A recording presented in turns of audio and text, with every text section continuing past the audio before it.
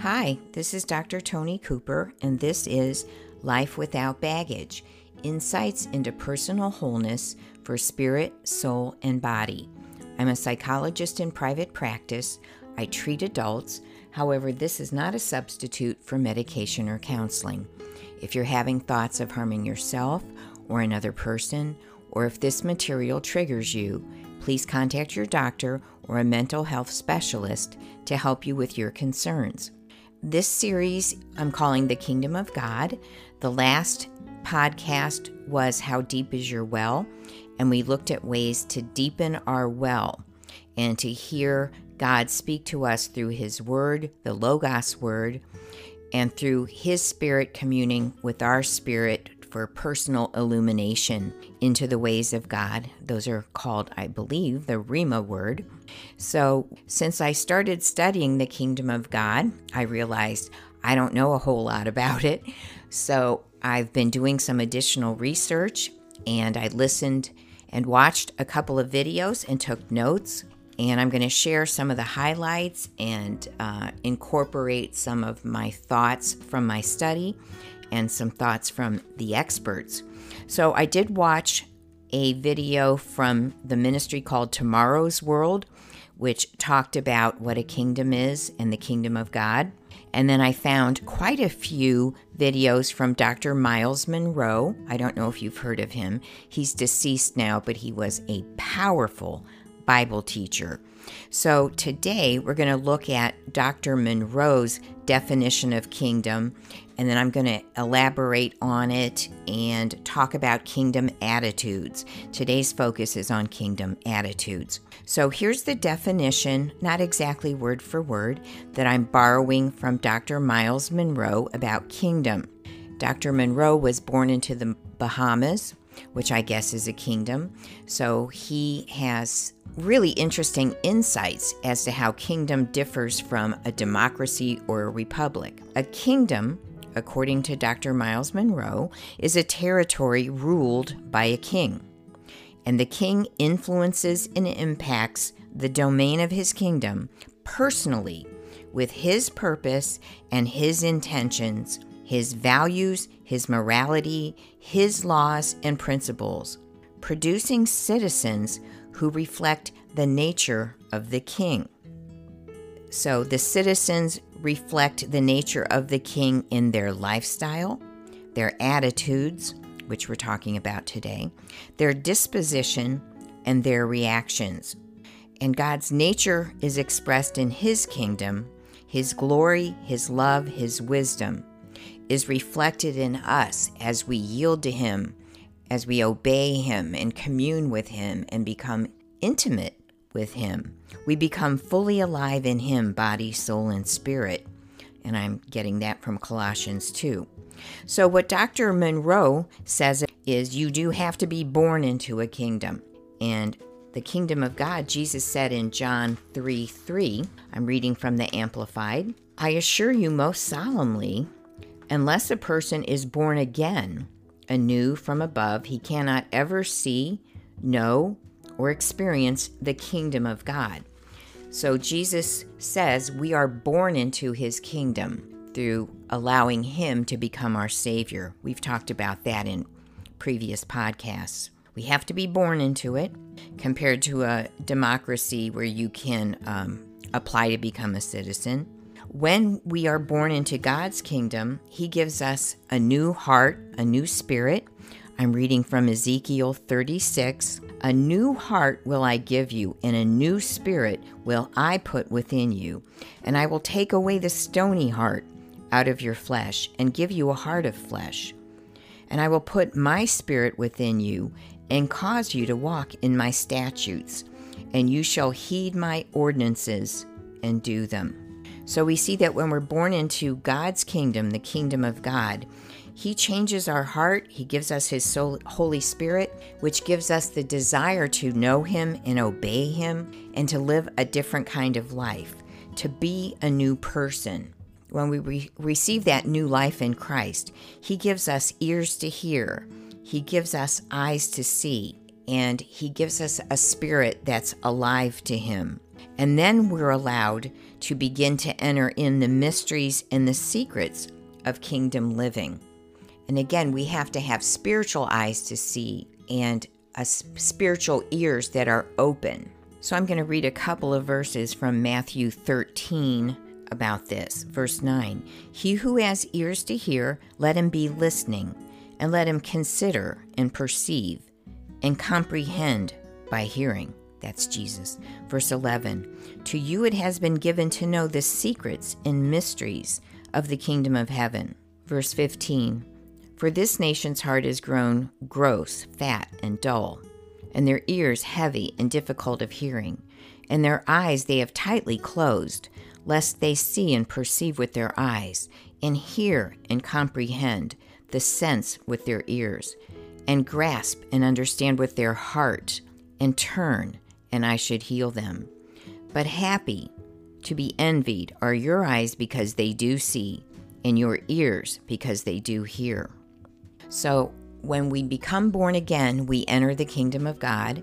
We have the Holy Spirit who enables us to hear spiritual things, to see and understand spiritual things, and to begin to enter into understanding of the mysteries of the kingdom. In the kingdom, we operate by the Spirit. We operate through our connection to the Holy Spirit. We're not strictly living through logic or emotions or the law, which is religion. We're following the principles and the ethics of the kingdom of God and His righteousness, not our soulish preferences or lusts or our natural inclinations. We're allowing God to set our priorities. Let me read you some verses about that. So you've probably heard this verse from Matthew 6:33, "But seek, aim at, and strive after first of all His kingdom and His righteousness, His way of doing and being right. And then all these things taken together will be given to you besides. So don't worry or be anxious about tomorrow, for tomorrow will have worries and anxieties of its own. Sufficient for each day is its own trouble."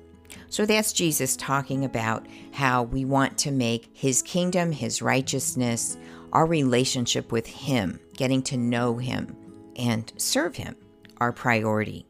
And then other things, He'll make sure they fall into place. Here's another passage from Colossians 3. I'm reading from verses 1 through 4 in the Amplified. "If then you have been raised with Christ to a new life, sharing His resurrection from the dead," in other words, born again, "aim at and seek the rich eternal treasures that are above, where Christ is seated at the right hand of God, and set your minds and keep them set on what is above, the higher things, not on the things that are on the earth. For as far as this world is concerned, you have died, and your new real life is hidden with Christ in God. When Christ, who is our life, appears, then you also will appear with Him in the splendor of His glory." So that's an awesome passage. So we still live on the earth, but we live from our kingdom identity, which I had a previous podcast on that.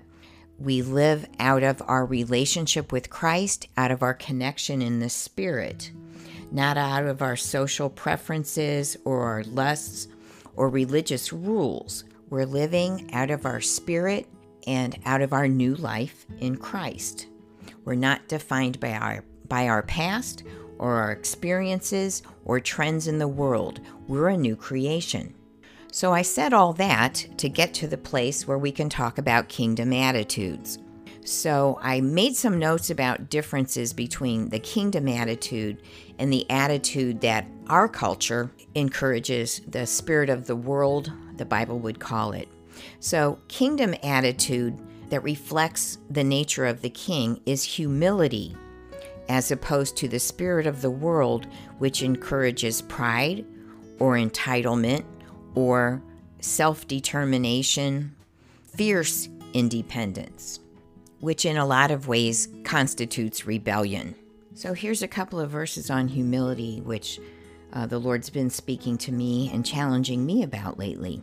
Matthew 5:5, "Blessed, happy, joyous, spiritually prosperous with life, joy, and satisfaction in God's favor and salvation, regardless of our outward condition, are the meek, the mild, the patient, for they shall inherit the earth. So this is basically talking about humility, that we put God first and we walk in his ways. Another interesting verse on this idea of humility is Malachi 4:2. But unto you who revere and worshipfully fear my name, shall the Son of Righteousness, Jesus, arise with healing in his wings and his beams, and you shall go forth and gambol like calves released from the stall and leap for joy. So we've talked about in previous podcasts that the fear of the Lord leads us to wisdom and obedience. And it's not a terrified fear of the Lord. It's that respectful awe of our King, who rules everything around us and that we belong to as his subjects, whether we admit it or not. Isaiah 66:2, I'm also going to read to you. For all these things my hand has made, and all these things have come into being by and for me, says the Lord. But this is the man to whom I will look and have regard, he or she who is humble and of a broken or wounded spirit, and who trembles at my word and reveres my commands. So God rewards those who respectfully fear him and worship him. Again, not out of fear of what he would do to us, but out of respect that he made us, he created us, he saved us, he cleanses us, and certainly it's only right that we would live for him in gratitude, rather than live in the kingdom of the world or the kingdom of darkness. You know Bob Dylan's song, you got to serve somebody. And if we're just serving ourselves, we're not in the kingdom of God. We're not operating out of the kingdom of God. Another point of kingdom attitude is when we're operating out of our identity in Christ. From a kingdom attitude, we're going to live out of a place of authority and confidence rather than out of a victim mentality. So I want to spend a little time talking about a victim mentality. There's some of this in my podcast on learned helplessness. So I don't want to explain it a whole lot, but I'm just going to describe what the spirit of the world can create a victim mentality in us. But operating out of our identity in Christ, we're overcomers. We're royal. We're kings and priests. We're princesses, and we're given authority in Jesus Christ, not because of us, but because we belong to him. And he shares his authority. He delights to share his authority and work out his kingdom principles and expanding his kingdom through us. That's our privilege and our assignment. So a victim mentality is passive rather than being proactive. We give up rather than persisting and expecting breakthrough. A victim mentality hopes and wishes, whereas a kingdom mentality decides and proceeds. A victim mentality goes from crisis to crisis. They rehearse the past. They feel empty and broken. They define themselves as weak or damaged. They're bound by vows they've made or judgments they've made against themselves or other people. They are controlled by other people or by fear, and they tend to withdraw or give up or just settle rather than be proactive. A kingdom mentality is we have positive expectations that in Christ all things are possible. We have flexible thinking. We forgive. We discern. We persist in faith because we know if God leads us somewhere in the path of life, he will remove the stumbling blocks. We looked at that in the podcast on Praying the Impossible. He encourages us to be whole, to operate in confidence, to keep growing, to be flexible, to have respect for ourselves and other people. We're not locked in repeating mistakes of the past. We're not going to be perfect, but we accept our assignment with joy, and it defines us in a positive way. It stretches us. it expands us to be the best that we can be, to be filled with the fruit of the Spirit: love, joy, peace, long-suffering, gentleness, goodness, faith, meekness, and self-control. We're not afraid to tackle new things if God has led us in that direction. And we're able to pray and declare God's word instead of hope that something is His will.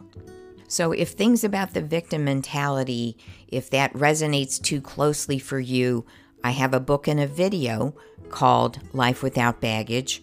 I have a video called How to Use the Keys to the Kingdom, and Are You Trapped in a Vow, and Who's in Charge. So any of those would be helpful if you need a little bit of work there. Some other kingdom attitudes that I just noted: we operate out of faith and not by fear.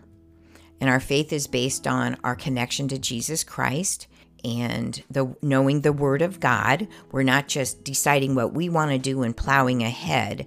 We're allowing His Spirit to lead us. And because His Spirit is leading us, we have faith. Again, we're operating out of the Spirit, not out of religion and law, not out of rules, not out of logic or even emotion or our own soulish desires or lusts.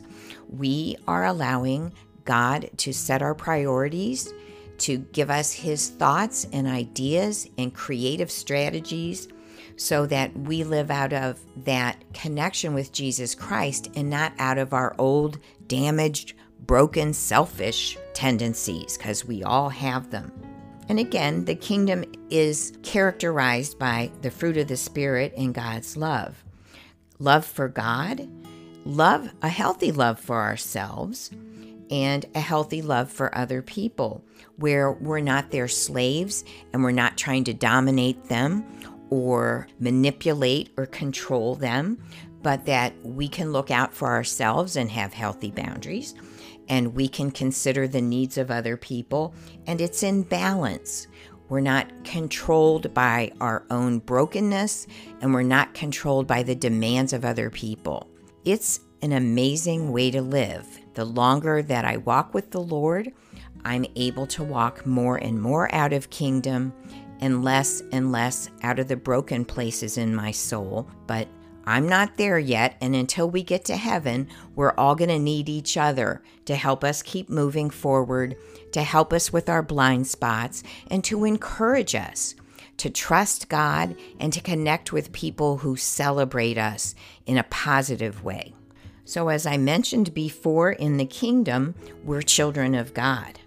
It doesn't matter whether or not your parents welcomed you, or if they called you by an ugly name, or if you've been rejected or ignored or neglected or abandoned. When you're living out of your kingdom identity, this is who God says we are. This is 1 John chapter 3, not the Gospel of John, 1 John. See what an incredible quality of love the Father has given us, that we should be permitted to be named and called and counted the children of God. And so we are. The reason that the world doesn't recognize us is that it doesn't recognize Him. Beloved, we are even here and now God's children. It's not made clear what we shall be hereafter, but we know that when Christ comes and is manifested, we shall, as God's children, resemble and be like Him, and we shall see Him just as He really is. And everyone who has this hope resting on Him purifies himself, just as He is pure, undefiled, guiltless. So we see that when we have been born into the kingdom of God, we are showered, we are lavished with the love of God. We have a new identity. In Revelation, it says we're going to get a new name. Maybe you don't like the name you have, you're going to get a new one. And we're becoming more and more like Christ here, but we will be in glorified bodies with Jesus Christ when He comes again, or when we meet Him in heaven. And while we are here, we are ambassadors of Jesus Christ. We represent Him. Our King keeps us here on earth as an ambassador for His purposes, to explain who He is to other people, to explain His thoughts, His principles, His love, His kingdom to other people. So no matter how old you are or young you are, no matter what you've been through, you have a purpose. And in different seasons, your purpose might change. So keep leaning into the Lord and ask Him, what is your purpose? How can you develop your attitudes to reflect more and more of your King who loves you? And you know, I'm going to tell you, spend some time in the Bible to understand His thoughts towards you and His purposes for you. So I'm going to mention some resources, and then I'm going to pray. So I mentioned on my YouTube channel, you can find a video called Strengthening Your Spirit. You can find a video called Life Without Baggage, Harnessing the Power of the Spirit, How to Use the Keys to the Kingdom, Who's in Charge. You know that I have books on Amazon. So I mentioned my book, Life Without Baggage. There's also a book called Correcting Distortions in Your View of God, which might be helpful if you've had a difficult upbringing. I'm giving away a free digital book called Suffering: Insights into Faith. If you'd like a digital book, go to my website, fill out the contact form, and I'll send you a copy of that book to your email. So I'm going to borrow from Dr. Miles Monroe and from Ezekiel 36 to pray today for all of us. So we thank you, Lord, that you personally empower us with your purpose and intentions, with your values, with your laws and principles, with your spirit, that you give us a new heart, that you cleanse us, that you give us a new spirit, that you soften us in the places that need softened, and you toughen us in the places that need toughened. That as we are humble, you heal us, you empower us, you give us hope and direction and purpose. So I ask you, Lord, to bless this person as they seek your kingdom, as they walk with you, as they learn your ways. In Jesus' name we pray. Amen. This is Dr. Tony Cooper, and this was Life Without Baggage. If this helped you, think about sharing it with a friend. Thanks for listening.